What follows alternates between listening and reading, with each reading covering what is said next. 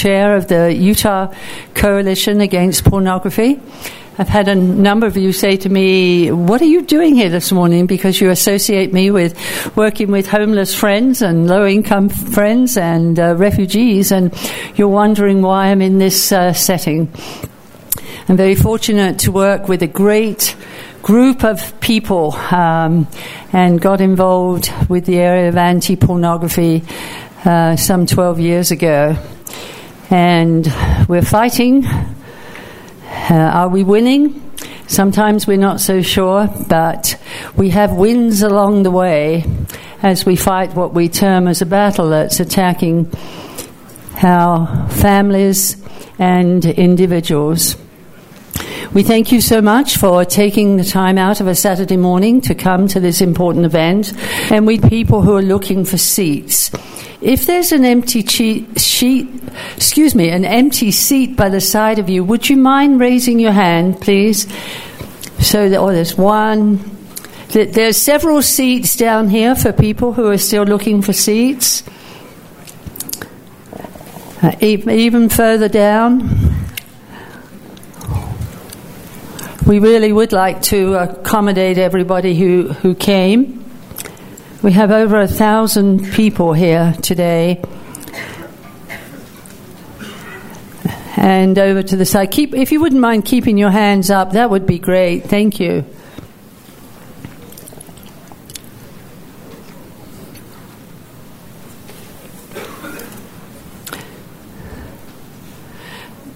We are grateful to the Utah Coalition Against Pornography board members. If you would please stand or raise your hand, board members who have helped plan this conference. Thank you so much. We have some very distinguished guests here today, and many of them you'll be introduced to later as just before they present. I would like to welcome Utah State Senator Todd Weiler here.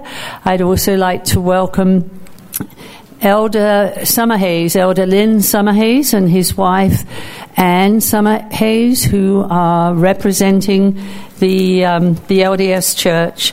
We also have other members of the Relief Society and the Young Women's Presidency. I hope I'm getting this right. Being a Presbyterian, I've had to learn a lot. But I try. But my friends have done well and taught me along the way. There's still another hand over here of empty seats as people are coming in and down the front here. But thank you for our guests for taking the time to be here. We really appreciate it. We know Saturdays can be special. I actually prayed for rain because I think more people come if it's not a very nice day to go out in the sunshine. But the prayers were mostly answered because a lot of people turned up. But we have clouds. We don't have the rain right now. We're very grateful to Net Nanny and the Catholic Diocese of Salt Lake and Family Watch International for helping to sponsor this conference today, and the great support that the LDS Church Jesus Christ of Latter-day Saints gives us. We are very appreciative of their support all year round. We send our thanks to President Thomas Monson and his councillors for sending the notice out to all the wards and stakes. We also sent the notice out to the interfaith group, the Salt Lake Interfaith Roundtable. We have many Protestant members here. It also went out to an evangelical group of pastors called Standing Together, and we have several of that group here today. So we're quite diverse, and we appreciate it because this is an issue that affects people of all faiths. You'll notice that registration fee was kept quite low at $15. We did that deliberately over the last couple of years to encourage more people to come. It does mean that we don't have enough money to supply food. We're hoping that some of you have snacks in your bags or pockets if you do get hungry. I have a couple of protein bars if anybody gets to that desperate stage, 30 milligrams of protein, and I'd be happy to give them to someone who's getting desperate for protein. Now, you'll notice there's a post-conference question and answer period, and at that time we will have the presenters up here and answer questions that you may have that you can write and put into the boxes at the back of the room. And at that one, we will be giving out granola bars.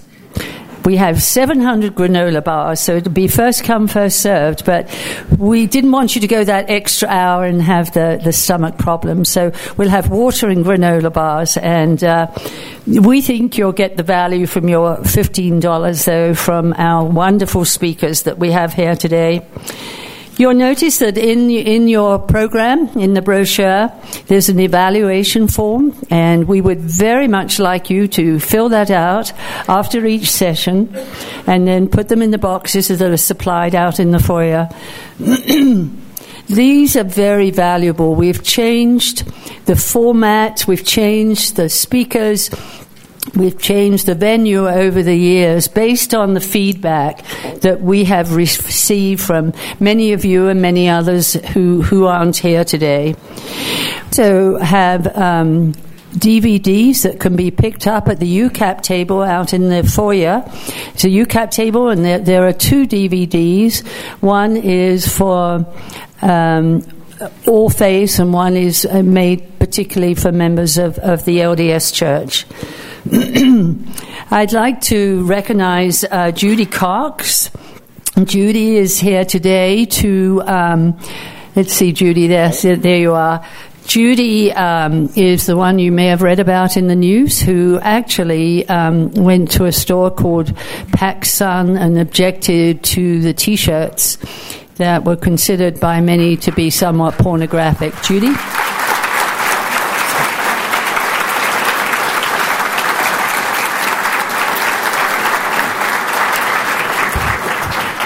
She was brave and courageous. There is a national petition going on right now. If you go to MIM or Morality in Media on the internet, you can sign up for that petition. But talk to Judy in between. She's a delightful person who went forth and, based on her values and convictions, felt that she absolutely had to do something. Now, you know as well as I do that during the legislative session, many bills were passed. There were 721 bills put in the hopper, 476 bills passed. And we had a lot of great senators and representatives who really worked hard on the bills. There was one bill, Senate Bill 227, sponsored by Senator Todd Weiler, entitled Exposure of Children to Pornography. Many of our legislators don't know some of the harmful effects of pornography. What we do know, based on a lot of research, some of which was done by Dr. Jennifer Brown in Utah, is the effect that pornography has on children's brains, developing brains. And what Senator Weiler did was to bring forth a bill to say that a judge and the lawyers in a custody battle must show if a child has intentionally been exposed to pornography by one or both parents, because that should affect the outcome of the custody battle. In order to do that, Senator Weiler had to educate his colleagues on why this was necessary. He had to compromise and come up with a substitute bill. And he's very good at compromising, actually. And then there were about 17 steps in to get this bill. When you pull it up, you see all the steps that were taken in committees and elsewhere. And this bill finally passed the Senate and went over to the House, and eventually passed the House on the last day. And it will become law with the governor's signature in the next week or so. I would like to recognize Senator Todd Weiler for what he's done, not only with this bill, but all of the other work he does. He is committed to the citizens of Utah, and he's committed to the very values, the very beliefs that many of you have. So please recognize Senator Todd Weiler.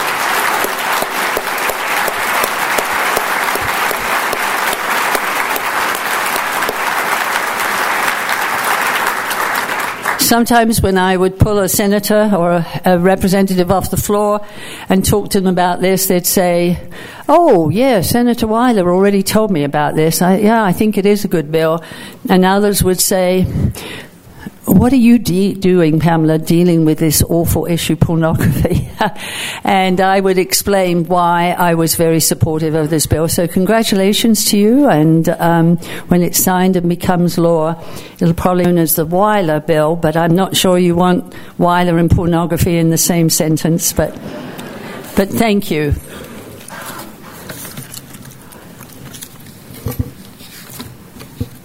We do know that this issue of pornography is growing. If you look at some of the industry statistics, you realize that many people are in this for the money that they can make, and they're ruining people's lives. If you look at the fact that there are about 68 million hits a day on the porn sites on the internet. If you realize that the average age of the first exposure to pornography is 11 years old, and that every second over 28,000 users are viewing pornography, we think perhaps it doesn't happen in Utah. But as many of you know, it does, and it is continuing to grow despite all the great people and the work they're doing. But what we have found is that our efforts are making a difference. Efforts like Judy Cox, efforts like Fight the New Drug, efforts from Women for Decency, efforts from so many groups that have come together to really make a difference. Keep in mind that when people are viewing child pornography, that victim is being re-victimized thousands and thousands of times over. Keep in mind that sometimes when people are viewing adult pornography, they get bored with it and they go and move to child pornography. And recently there were arrests made in Canada and the United States and in Europe of a ring of child pornographers. Keep in mind that this is something you can be involved in and something that you can help with. I have a challenge for you. I would like to ask that when you leave this conference, that you will commit to telling 5 people what you learned at this conference. Whether they be friends, whether they be neighbors, whether they be church acquaintances, you will actually tell people what you learned at this conference and ask them to share it. How many of you would be willing to do that? Great, unanimous. Gosh, this looks like one of the LDS churches I went to where everybody raised their hands. Wow, that's great. I like that. That looked familiar. I talked about the fact that we have so many distinguished presenters, some from Utah, and let's see, from Denver, we have from Texas, and we also have from Pennsylvania. So a real mixture of wonderful presenters. And our first presenter, who is a keynote speaker that I heard many years ago, about 4, 5, 6 years ago, I think, and I thought, wow. He is terrific. He's a neurosurgeon and a clinical associate professor in the Department of Neurosurgery at the University of Texas at the Health Science Center there. And he also serves as director of the neurosurgical training for the residency program at the Methodist Hospital.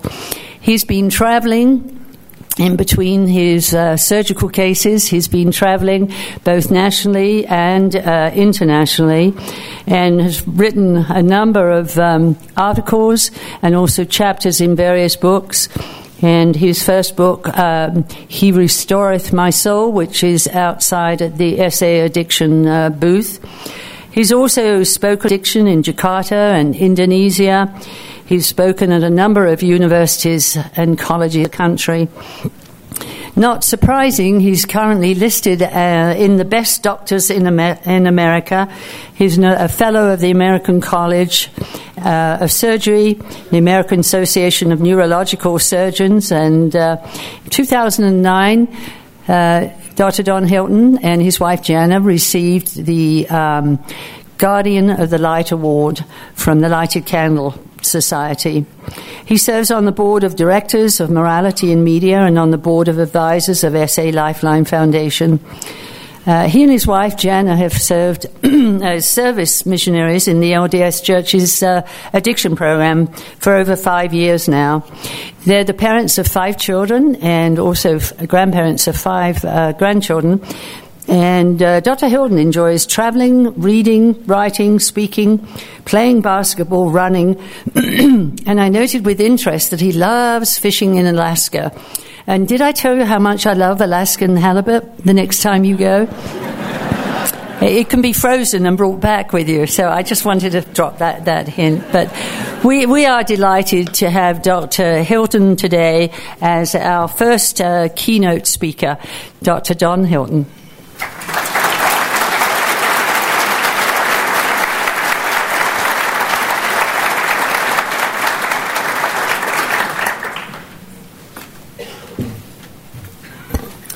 Thank you, Pamela. Can you hear me in the back okay? Can you hear me in the back? In hand? Okay. It is wonderful to be with you today and to have this marvelous opportunity. I'm going to see if I can get this PowerPoint back now. In just a moment. Okay. All right. Let's see if technology cooperates. There we go. It's such an honor to be with you in this cause, and to be discussing this subject. It is sometimes, as we've gone around in religious organizations and secular venues, some will come and say, well, aren't you miserable even talking about this subject? And actually, we're not, for several reasons. Perhaps the main reason is we've met some of the most wonderful people in the world in doing so. People that have learned about recovery, about prevention, who are models for healing in the world. And that has been a marvelous experience. The Utah Coalition Against Pornography, I love that name. It's bold. It makes a statement. Are a group of individuals and organizations who have decided to take a stand against pornography. Despite a growing cultural chorus in our times that is increasingly for pornography. I would like to talk today about the chaos that pornography perpetuates on individuals, families, society, and my perspective regarding what we can do to be effective in our chosen stance as a coalition against, rather than for, pornography. In doing so, I will discuss today some of the goals and tactics of the coalition for pornography. This coalition is not some nebulous concept, but is a well-organized, funded group of business, entertainment, individuals, organizations who are determined to mainstream pornography. They want it in your home. They want to create a world where pornography is ubiquitous, where your children will find pornography, your teenagers. A recent paper that was published by one such group, an academic group, actually stated that perhaps pornography is good for adolescents. Perhaps it will broaden their perspective. They want to establish through faulty pseudoscience that pornography is not only harmless, but actually beneficial to individuals, couples, and to society. In this goal, they are experiencing remarkable success.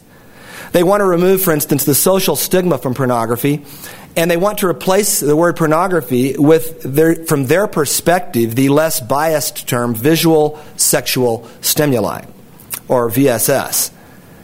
Of course, they do not consider themselves biased. For instance, the Span Lab at UCLA wants to prevent therapists from treating clients for sexual addiction, which they say does not exist.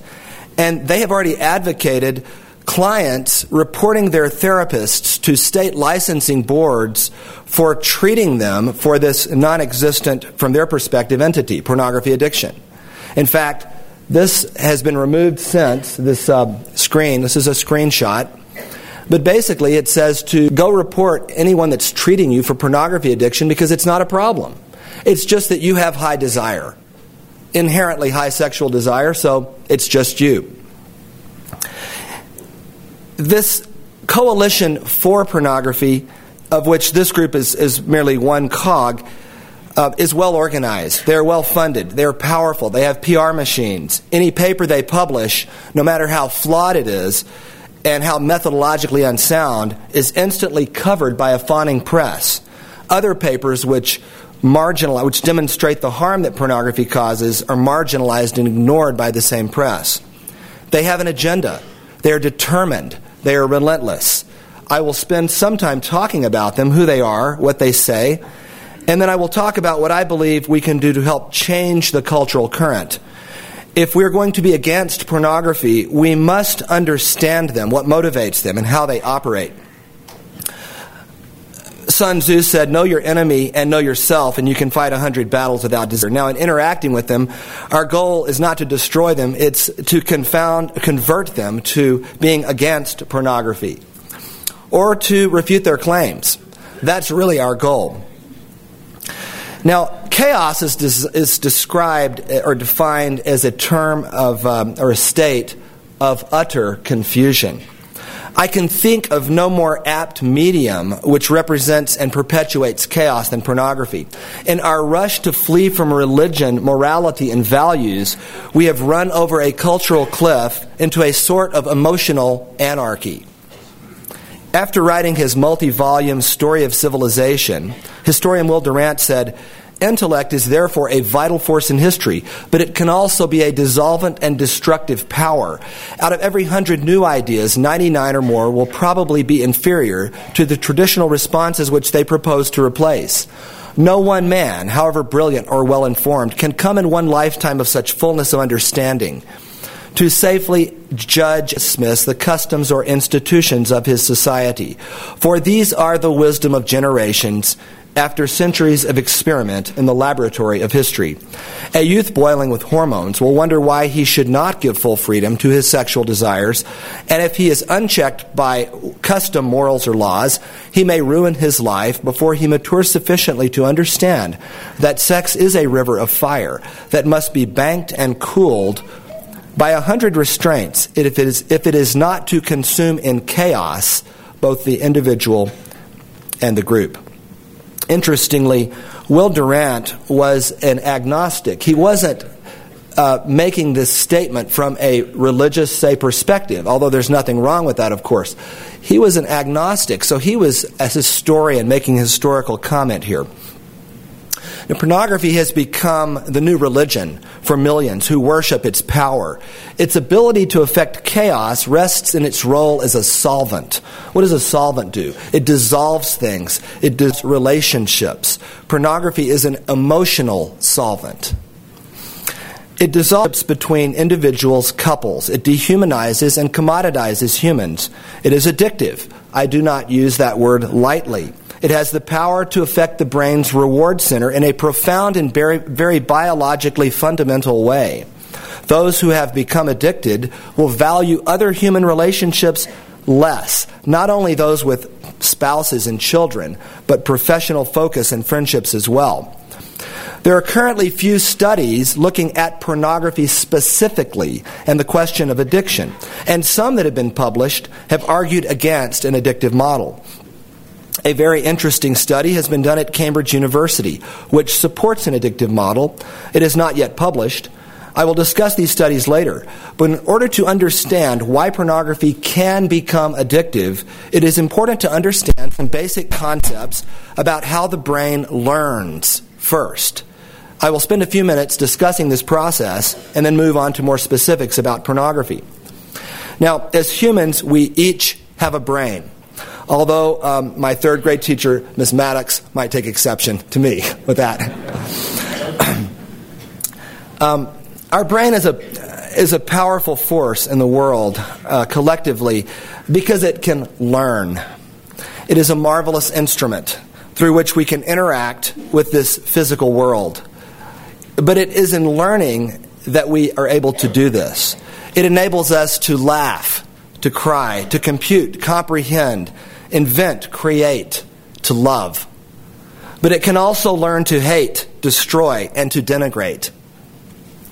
We now know much about how the brain learns, and it has turned our previous perspectives upside down. Did you know that when you learn something, there is a physical change in the structure of your brain? It's as if the brain is plastic, is moldable by thoughts and ideas. Literally. I'm not speaking metaphorically here.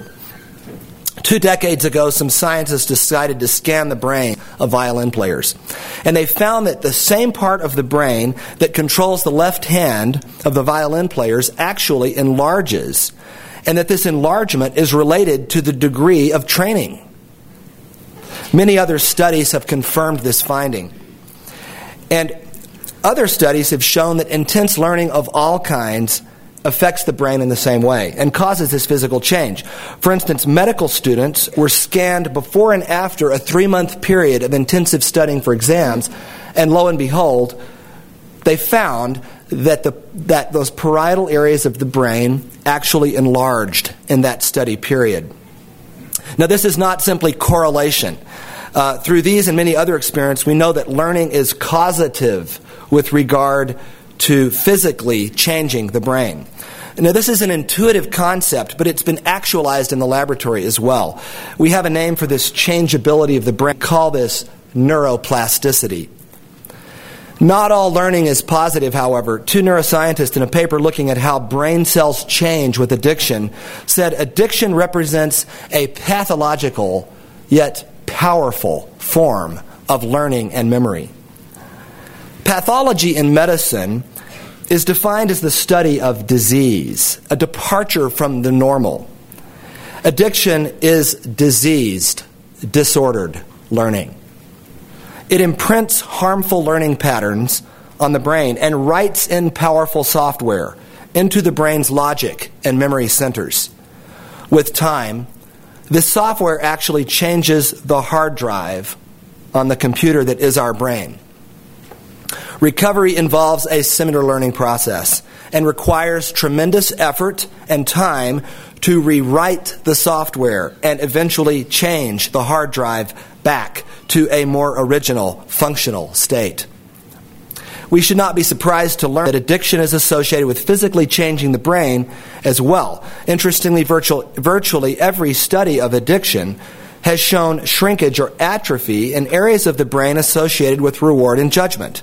Note that these changes not only involve substance addictions, but also behavioral addictions, such as to food and sex, pedophilia in this case, as well. Interestingly, these studies were all correlative. That is, researchers looked at the brains of those who had already become addicted. Critics would say that perhaps they were born that way, or maybe the changes had nothing to do with neuroplasticity, maybe with physical effects, for instance, on the brain from the various addictions and their comorbidities. They ignore, however, recent studies, such as this paper published in the journal PLOS ONE, which argues supported a causative role in examining brain shrinkage in adolescents experiencing internet addiction. These authors summarized our results suggested that long-term internet addiction would result in brain structural alterations, which probably contribute to chronic dysfunction in subjects with addiction internet disorder. Other studies have shown reversibility in the shrinkage of the brain with recovery, such as one involving methamphetamine addiction, where the brain actually enlarged after a period of recovery from methamphetamine addiction. Another study of individuals undergoing mindfulness therapy showed enlargement of the brain with such therapy. Now, if the brain is changing physically, what is happening at the cellular level with learning? It turns out that when we think, we turn on our DNA.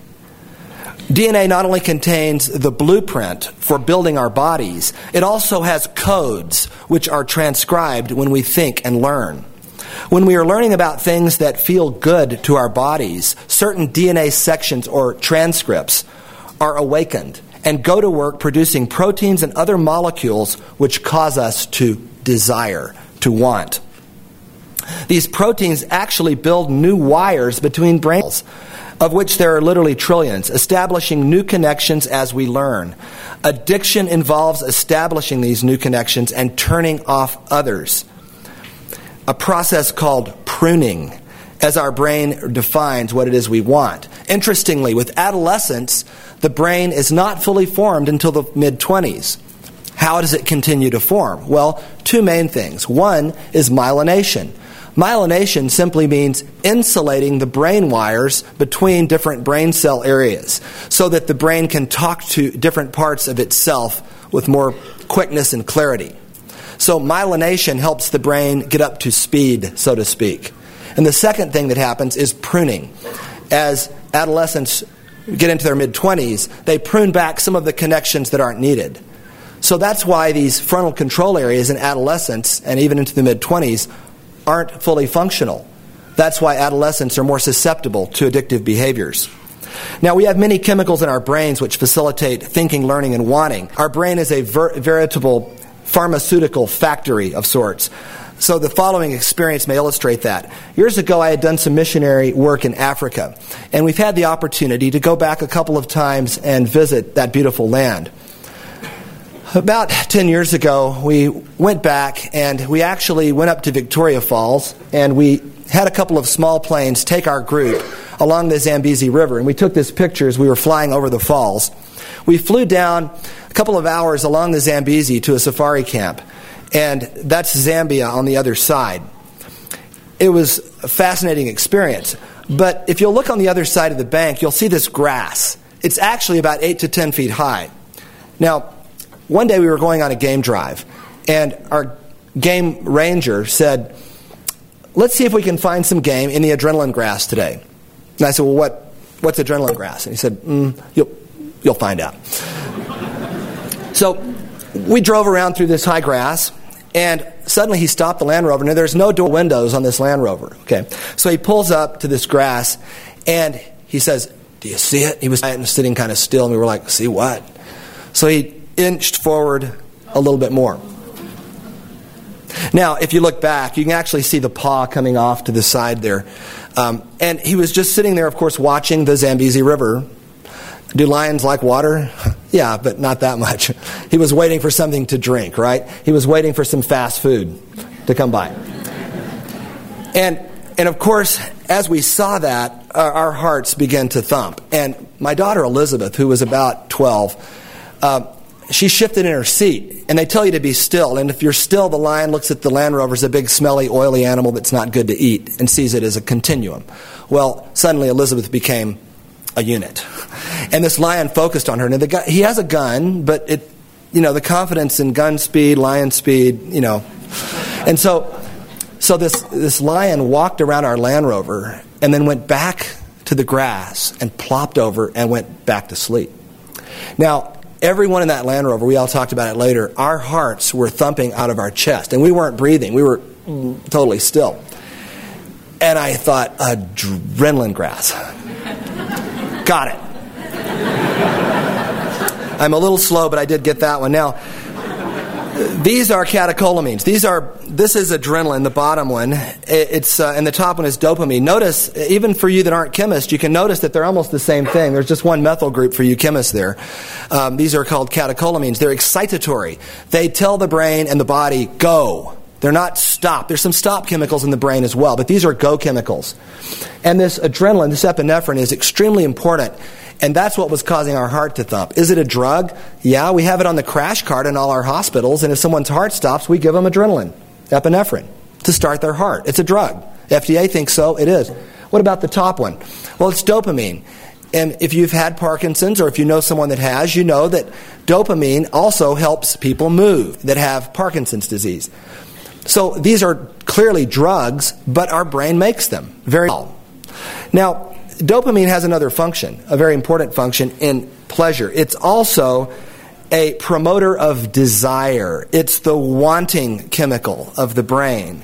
It tells us what to want that will help us survive. It tells us to eat and to reproduce and rewards us when we do so. The dopamine factory, if you look down in the bottom right, you'll see this VTA over to the right. That's in an area of the brain called the midbrain, a very primitive phylogenetic area of the brain. And it produces dopamine. It's the dopamine factory. Now, it sends wires, brain wires, over, if you'll notice, to this NCA. That's called the nucleus accumbens. Now, that's a little almond-sized area that's really the reward center of the brain. If the nucleus accumbens is Rome, it's the center of the reward world. All roads in the reward world of the brain lead to Rome, to the nucleus accumbens. Notice that PFC, that's the executive control area. That's the part of your brain that says, think about that. It may have consequences, whatever the behavior is. So you notice that all these areas have wires and they all talk to each other. Remember, in adolescence, not as well. And in addiction, what happens is these areas are affected as well. So what happens? Now, if you notice that the wires go all the way over to the new area. What happens at the end? Well, this is a blow up of what happens at the end of that wire. There's a little space between those brain between the wire of one brain cell and the cell that it's connecting to. It never actually touches the cell. There's a space called the synapse. And the chemical, like in this case dopamine, the go chemical, it's released from the end of that dopamine-producing cell after it's traveled all the way down the wire to that nucleus accumbens reward area. And when a reward comes that says, this is great, it says, okay, turn on the dopamine. The dopamine is released from the end of that cell. It crosses the synapse, and it locks onto those receptors. You can see the little triangles crossing across and locking on. And it's like a key. It turns the engine on. And that's what turns on the pleasure cell. It causes it to run. So this is a very important thing. It happens that with cocaine, for instance, this is a cocaine here. Cocaine will cross the synapse and block. Cocaine will actually go back. And you notice on the far right how cocaine is blocking on those cells on the side, on those protein receptors. These are reuptake receptors. And what they do is they reuptake the dopamine. The body doesn't like to waste things. So after the dopamine does its thing, turns on the brain says, yes, that's pleasure, I like that. The dopamine unhooks, goes back, and is reuptaken into the dopamine terminal cell. Cocaine prevents it from being reuptaken. And so it doesn't allow it to be reuptaken. So guess what? It stays in that cleft. It keeps the car turned on. It leaves the engine running at a high RPM. And so in response, what the body does is it says, hey, I like pleasure, but you're killing me. So it turns down the dopamine factory. It slows everything down. There's secondary results. There's secondary modifications that the brain does to try to get back to normal. And what happens is it resets this pleasure thermostat. So it actually reduces the number of dopamine receptors. Because the body's trying to say, well, I like pleasure, but you're killing me with it. You've got to slow it down some. And what happens then is there's something called the hedonic set point. It's our pleasure set point, our thermostat in the brain. And it resets that set point. And suddenly what was pleasurable doesn't do it anymore. Whether it's pornography or heroin or cocaine, it requires a higher and higher dose, level, magnitude. The frontal areas of the brain then fail to prevent the addicted person from realizing how much the addiction is harming them. And they therefore don't act to stop this. And so you can see these cells, these brain connect cells, how they can be altered. And that is physically altering not only the microstructure, but as we discussed earlier, the macrostructure. Now, Mark Lewis is a PhD. He was addicted to virtually every drug you could imagine. And amazingly, he gained recovery from his long-term drug addiction. And he wrote a book, a fascinating book, New York Times bestseller, called Memoirs of an Addicted Brain. And he talks not only about what it feels like to have this high, heroin, pure white pleasure. He describes the physical draw that causes the person to want to experience these abnormal pleasures. And then he describes what happens in the brain cells in an understandable way. And he said this about dopamine. Good old dopamine, the chemical mover that gets us to chase whatever it is we want, whatever spells relief. For starving animals, dopamine makes the brain a vehicle for seeking food. For addicts, it sends the brain hunting for drugs. In fact, dopamine-powered desperation can change the brain forever because its message of intense wanting narrows the field of synaptic change, focusing it like a powerful microscope on one particular reward. Whether in the service of food or heroin, love or gambling, dopamine forms a rut, a line of footprints in the neural flesh. And those footprints harden and become indelible, beating an intractable path to a highly specialized and limited pot of gold. These changes start a molecular reaction in the brain called a signaling cascade. So literally an engine of desire is started through our genes, through the DNA at the cellular level. These cascades cause the brain then to change the way it values desire. Neuroscientists such as Dr. Eric Nestler have written, and back in 2005, our understanding of can natural behaviors such as to food or sex or gambling become actual brain-changing addictions began to change with papers like this by Dr. Nestler in Nature Neuroscience. Is there a common molecular pathway for all addictions, he wrote, behavioral and drug addictions? And he said, if you look at the last sentence, these natural addictions, that is compulsive consumption of natural reward, which is pathological overeating, pathological gambling, and sexual addictions. And when Dr. Nestler uses the word addiction, he's not doing so lightly or flippantly.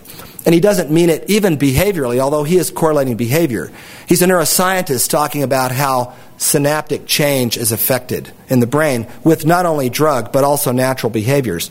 A colleague of his, Wallace, wrote another paper looking at, and these were in laboratory animals, food and sex, and found that delta phos-B, which is a powerful engine of brain desire, they said, delta phos-B, induction in the nucleus accumbens, remember the nucleus accumbens is that reward center, may mediate not only key aspects of drug addiction, but also so-called natural addictions involving compulsive consumption of natural rewards. So that pornography and food and these natural behaviors can become addictive is not a problem for most neuroscientists to understand now, not with what we're understanding about the brain. And critics would formerly say, well, you're talking about lab rats, not people. And that's not true anymore. Last year, a post-mortem study with cocaine addiction showed that the delta phos-B cascade of desire that is there with sexuality, with food, with cocaine is also just as functional in humans as well. And that paper came out in 2013. And what happens then is the DNA itself doesn't change, but we think now with addiction that what happens is which transcripts are mobilized actually change with addiction.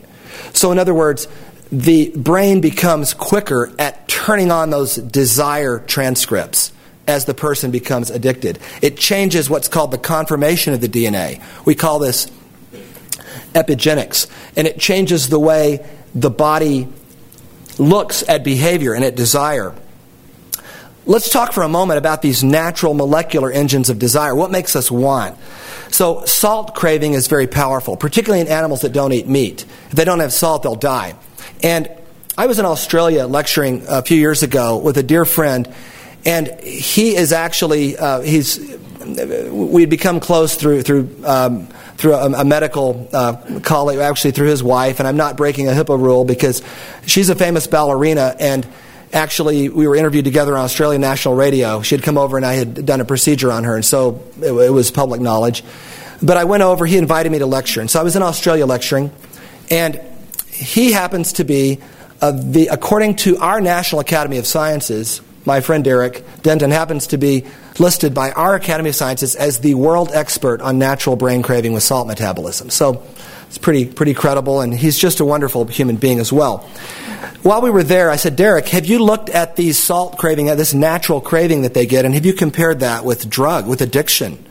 He had not. And so he called Wolfgang Lipsky at Duke University, and we basically designed an experiment to look at that. And we found, lo and behold, that for the first time we showed in our experiment that the same gene sets that are turned on to tell that animal, you have this horrible natural craving for salt, you're going to die if you don't get it, are, lo and behold, the same gene sets that are turned on that tell the person that's addicted to cocaine and heroin, you're going to die if you don't get the heroin. Same DNA sets. That had never been shown. And the word in our paper we used was usurping of pleasure-reward systems important in survival. Our paper was published in the Proceedings of the National Academy of Sciences. I was honored to be an author on that paper, one of the co-authors. National Geographic did an article in our paper, and they used the word hijacking, that cocaine and drugs hijack these natural engines of desire in our brain. And I think that's accurate. Now, for instance, these two slides show dendritic arborization. What is that? The one on the left is a more uninitiated brain wire cell. The one on the right, you can see a lot of extra sprouts on it. What happens, those sprouts represent neuroplasticity or neuromodulation, and they happen naturally in our brains with many things. Not everything, but powerful rewards can do it. If an animal, for instance, is depleted of salt to the point where they think they're going to die, and then you give them salt, then they learn that they want the salt, and they arborize. They have this reaction. It turns out that cocaine does that. That was shown years ago. And just in the last couple of years, this paper, for instance, is from a laboratory study, looking at sex in rodents. And lo and behold, it looks just like cocaine paper in terms of neuroplasticity. What does that mean? It means that sexuality is a powerful inducer of these engines of desire in our brain, of neuroplastic change, of dendritic arborization.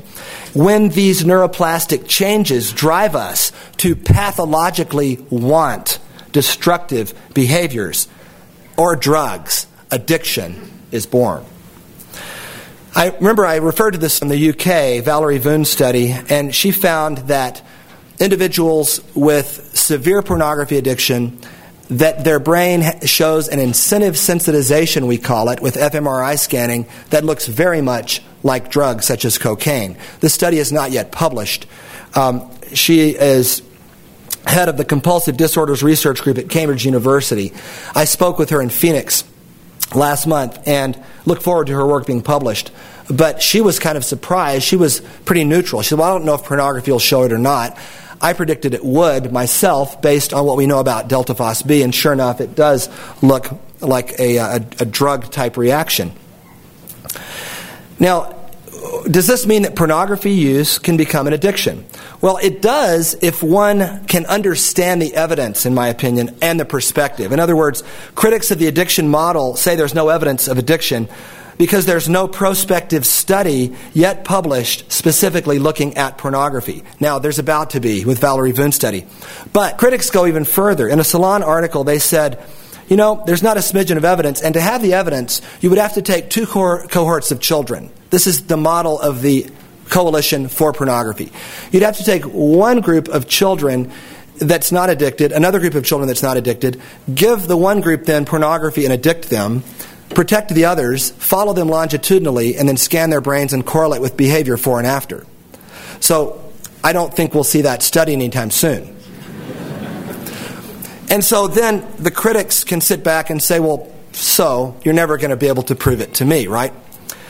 Well, what about tobacco, for instance? If that's the standard to define addiction, then where is the tobacco study? You know, the one where they take the two cohorts of children, they give one of them cigarettes, protect the others, let them smoke, and then study them before and after. Well, the study doesn't exist, of course, and it never will. And yet, remember the Tobacco 7 in front of Henry Wack Committee. All 7, with their experts, their PhD experts, said tobacco is not addictive. They're probably the only 7 people in the world that think that. You know, President of Reynolds.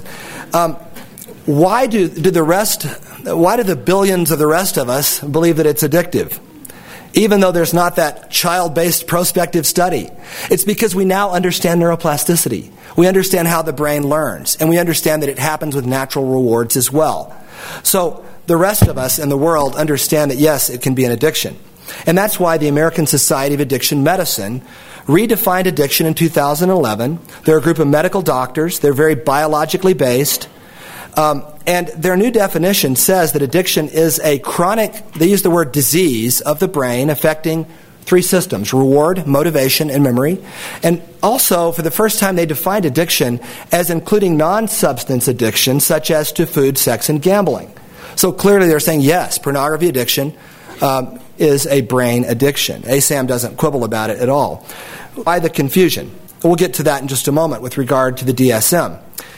Norman Deutsch, for instance, lecturer at Columbia and the University of Toronto, said the addictiveness of internet pornography is not a metaphor. Not all addictions are to drugs and alcohol. People can be seriously addicted to gambling, even to running. All addicts show a loss of control of the activity, developed tolerance so that they need higher and higher levels of stimulation for satisfaction, and experience withdrawal if they can't consummate the addictive act. All addiction involves long-term, sometimes lifelong, neuroplastic change in the brain. And the head of the National Institute of Drug Abuse, Nora Volkow, even called for changing the NIDA to the Institute on Diseases of Addiction to include natural addictions. She said to include addictions such as pornography, gambling, and food. Now, why the confusion? The DSM is used by psychologists and psychiatrists to diagnose and treat mental illness. And it has a valuable function. There's been 5 editions. The problem with the DSM is it states it is not theoretical. In other words, it's not a biology book. It's just based on behavior and observation. So it's not trying to tell us what addiction is. And yet people today, if addictions aren't listed as addictions in the DSM, they think they're not addictions. And it's simply a failure to understand the limitations of the DSM. For instance, that SpanLab article I referred to earlier said because pornography addiction is not in the DSM, turn your therapist in for treating you for something which does not exist. They've since removed this from the site, but it was there. That's why the DSM is so flawed, and Scientific American recently wrote a scathing article saying the DSM's fundamental flaw is that it says nothing about the biological underpinnings of mental disorders. I agree with this. The DSM is completely outdated with regard to the neuroscience and woefully needs an upgrade. So, evidence, not a smidgen of evidence. Remember the slide earlier from Coalition for Pornography. Well, maybe it's evidence that they can understand, because in the ASAM's website, to understand addiction requires an understanding of a broader network of neural connections involving forebrain as well as midbrain structures. So in other words, to understand addiction, it requires an understanding of some of these basic brain concepts that I'm describing this morning.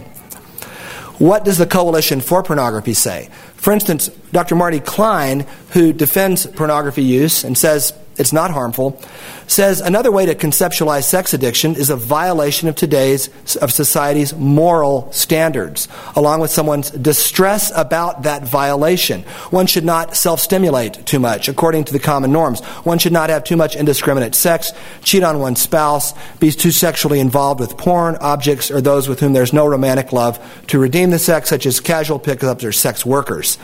The sex addiction concept helps patrol these arbitrary moral boundaries. So in other words, it's all relative. It's just your opinion. Yet Michael Miller of ASAP, at its core, addiction isn't just a social problem or a moral problem or a criminal problem. It's a brain problem whose behaviors manifest in all these other areas. It's about underlying neurology, not outward actions.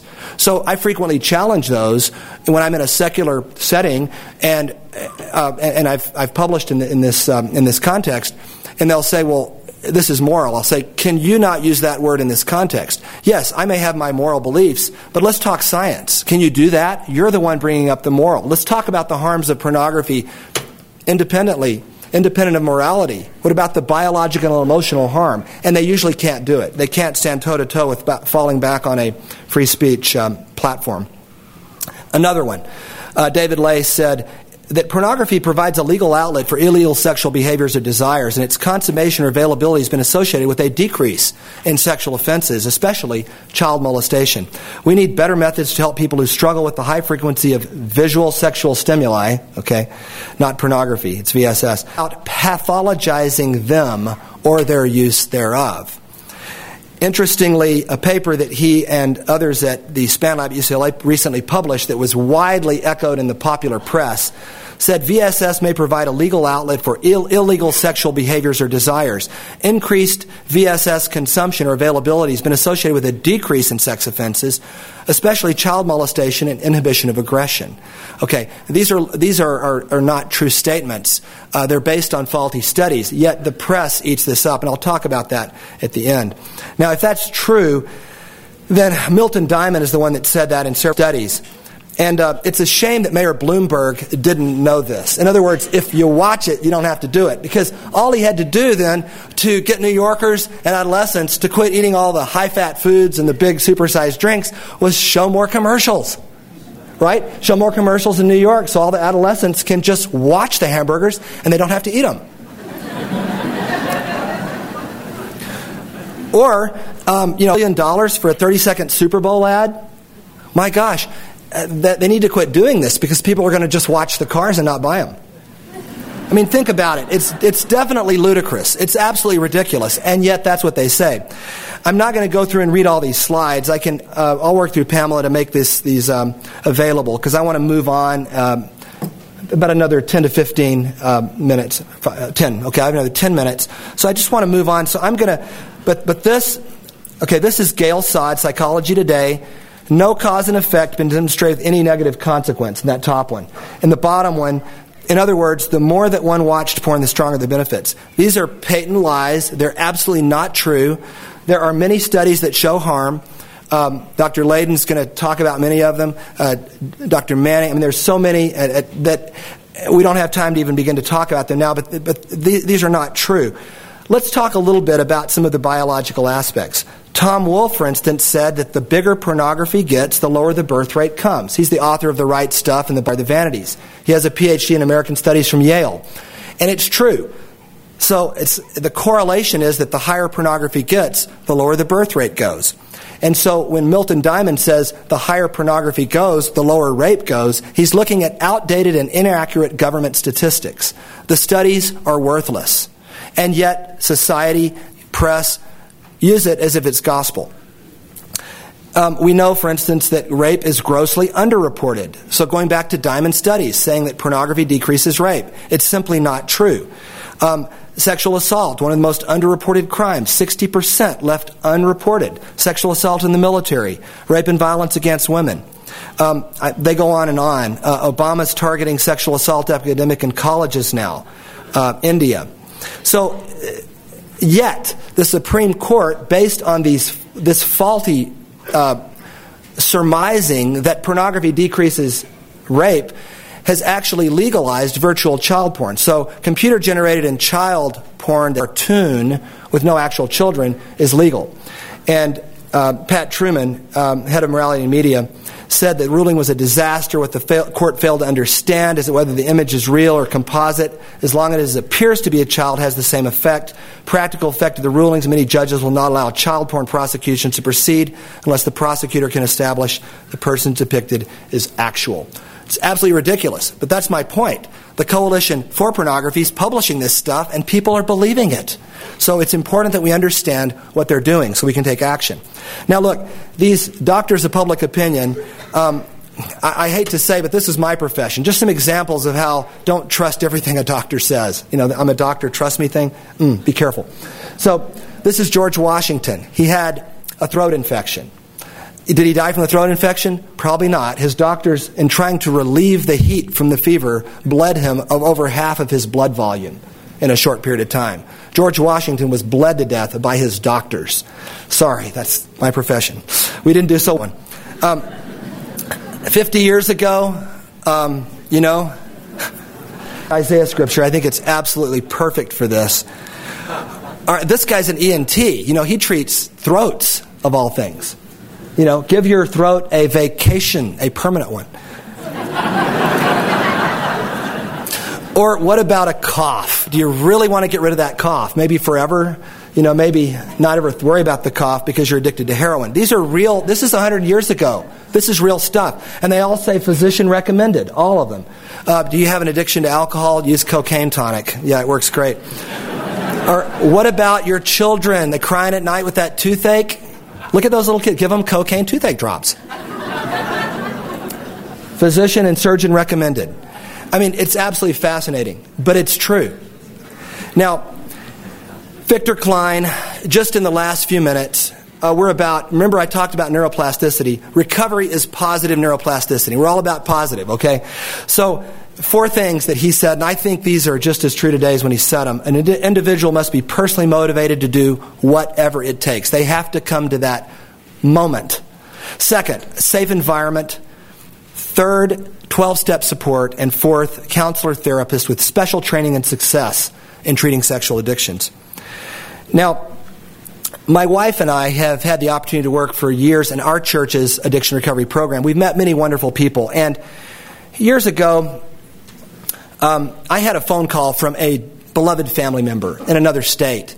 He had experienced a sexual addiction that had devastated his life and his family's life. He called me. He was driving home to his parents. He said, I understand you're doing some writing about this. Can you tell me anything? And I said, well, I know of a 12-step group in the area where you're going. Just when you get there, go. And that was all.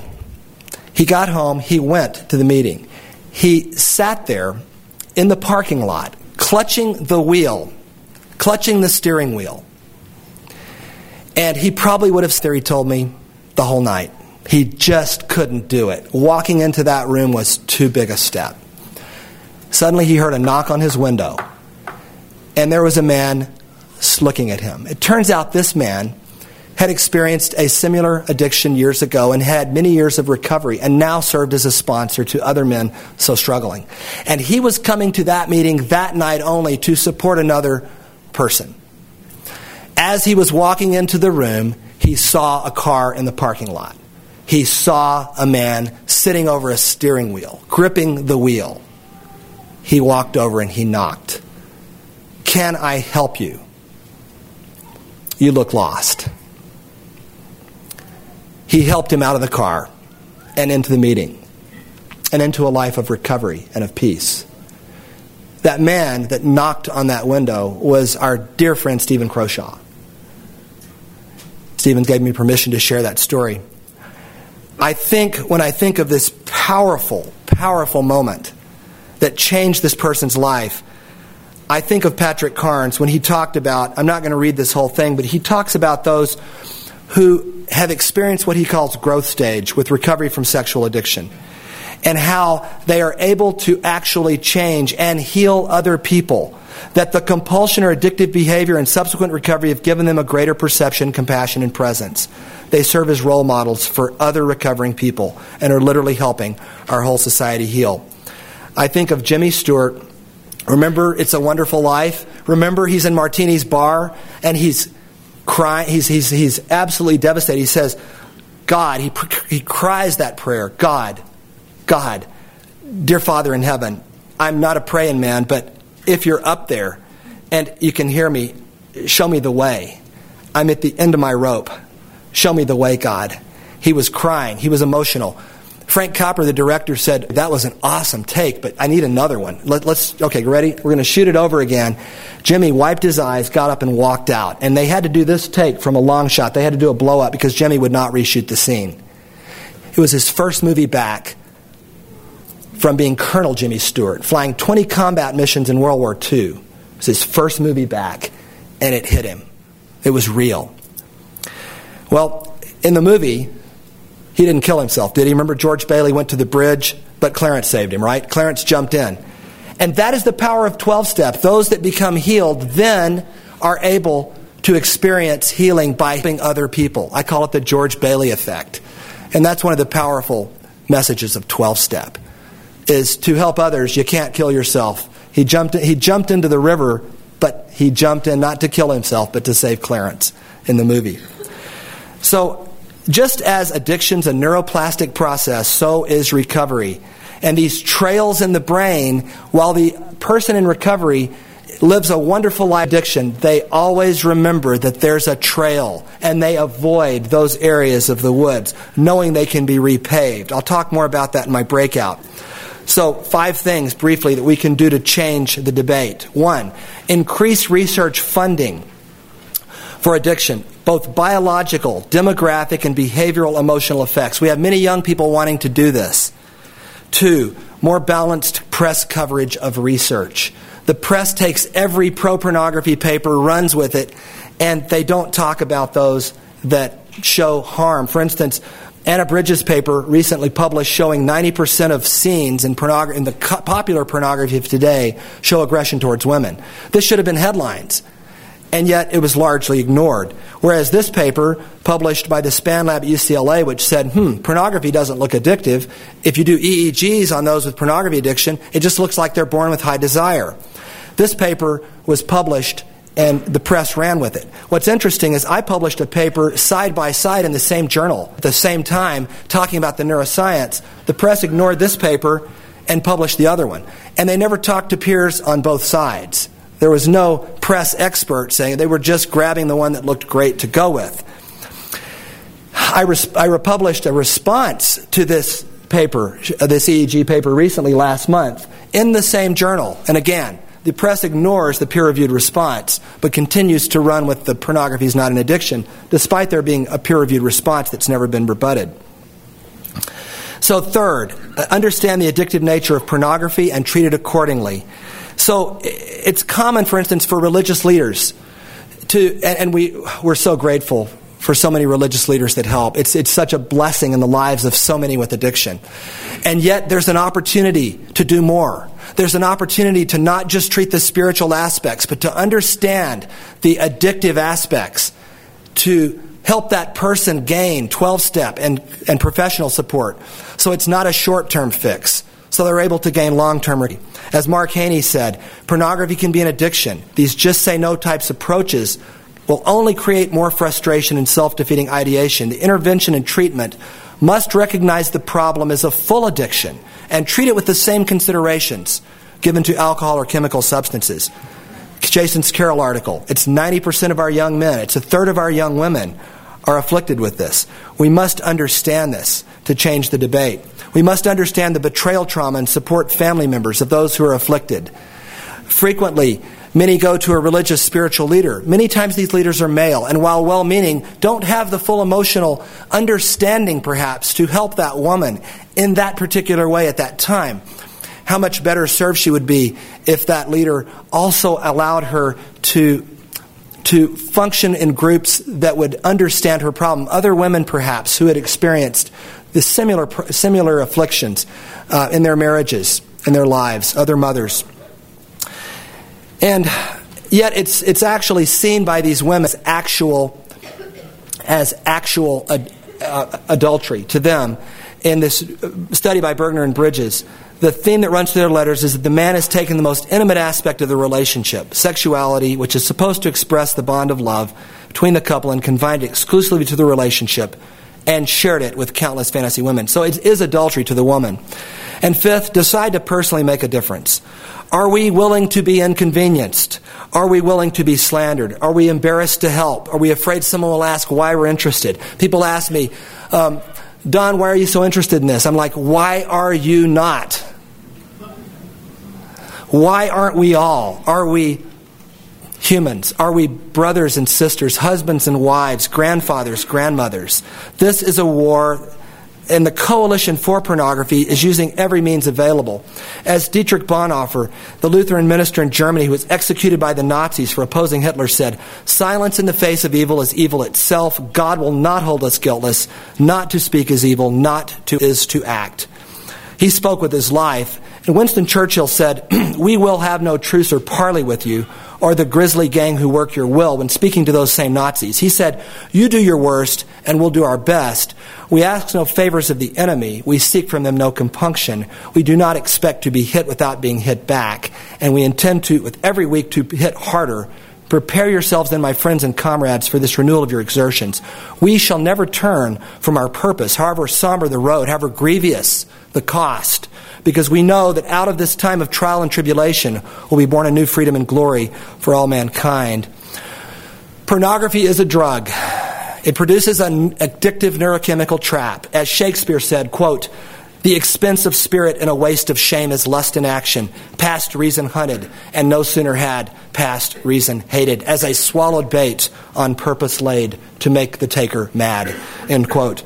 While we must continue to fight the good fight legally in society, we are way beyond avoidance as our only defense. Pornography wants you. It wants your husband or wife. It wants your son or daughter. It wants your grandchildren, your in-laws. It doesn't share well, and it doesn't leave easily. Abraham Lincoln said when faced with a similar war, if we do not all join now to save the good old ship of the Union, we will never have a chance to pilot her on another voyage. It's clear we've not done enough in the past. We must change that. It is time for us to leave our safe and comfortable moorings and venture out into the fray. It is time for politicians to quit ignoring this issue, as some are not. Thank you. Here in Utah.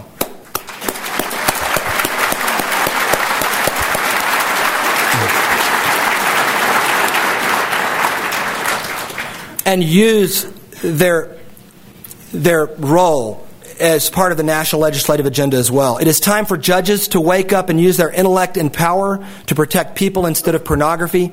It is time for religious leaders of all faiths to learn about and understand addiction on a new level so they can enable recovery instead of merely unwittingly enabling addiction.